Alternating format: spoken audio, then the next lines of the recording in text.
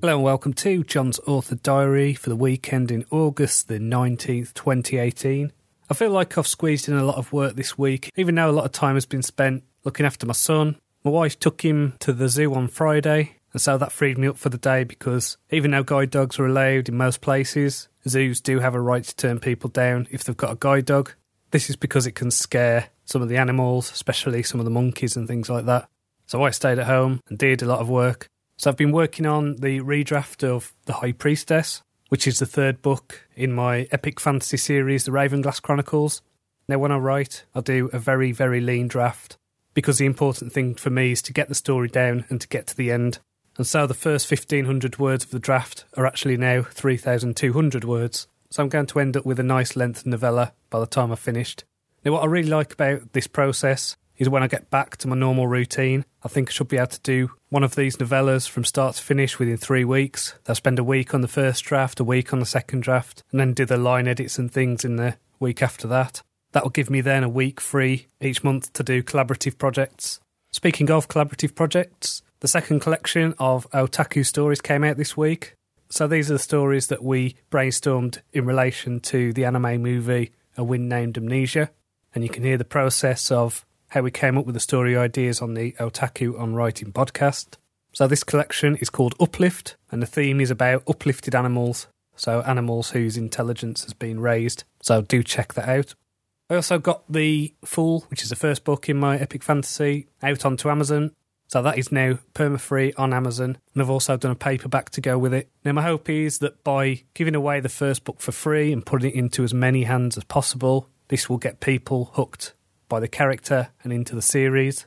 Now, I've mentioned before that my short story, Her Name Was Red, is a piece of writing that I've done that has received the most feedback. And there's something about that character that really resonates. So hopefully that same feeling will translate to the Ravenglass Chronicles. I was really pleased this week to find out my story, Lord Sidebottom and the Awesome Airship Mystery, which you will have heard me perform on this podcast at the Morecambe Steampunk Festival. I think it was back in June. That story has been selected for the Other Stories podcast. So this is a podcast listened to all the time. They do a nice mix of science fiction and fantasy stories on there. And so I'm looking forward to hearing that. And hopefully it'll expose my work to more readers, bring in new fans, that kind of thing. On the theme of audio, I've also submitted my book Blind Gambit for audiobook auditions. I've received 2 so far. They've both been very good. There's definitely one that I'm leaning more towards. And I've had quite a few messages from narrators saying that they're interested. So I'm going to leave it for a week or so, see if I get more auditions, and then take it from there. What's interesting is that one of the people who've submitted an audition is part of an audiobook company that does a lot of work to promote the things that they produce. So I think that could be a very good thing to consider, because I suck at marketing audiobooks. Whereas I know that several thousand people have read my Wasteland series. My audiobook sales are in the hundreds. So if there's someone else pushing people to the work, all the better. Last week on the Stop Booking Around podcast, I was talking to Russ about world building, and I was reminded of a game that I used to play when I was a teenager. This is a game called Warhammer 40,000. What I used to like about this game is they built a whole world and lore around a tabletop game. So you'd paint these little figures, and then there was short stories and histories and things like that.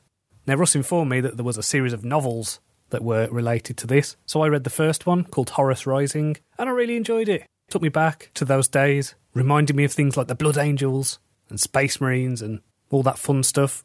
So I was actually surprised at how much I enjoyed it. It was trashy. This wasn't thought-provoking fiction by any means, but I was entertained and had a lot of fun listening to the audio, so I think I may have to listen to the second book. So I've got a question this week from Teresa. She asked, what does otaku mean? Otaku is basically Japanese for geek. So the idea is that we're geeks about story, and we're turning our focus to Japanese cartoons. So this is one of those words that die-hard anime fans, it'll be a bit of a trigger for them. They go, otaku, okay, I know what that is. So it was one of those names that was suggested as a joke, and it stuck. So if you've got a question, please do get in touch on Twitter. It's at JLCronshaw. You can also email me, it's john@johncronshaw.com. If you want to read The Fool for free, you can download the Kindle edition. Simply go to tinyurl.com/Ravenglass. So until next time, cheerio.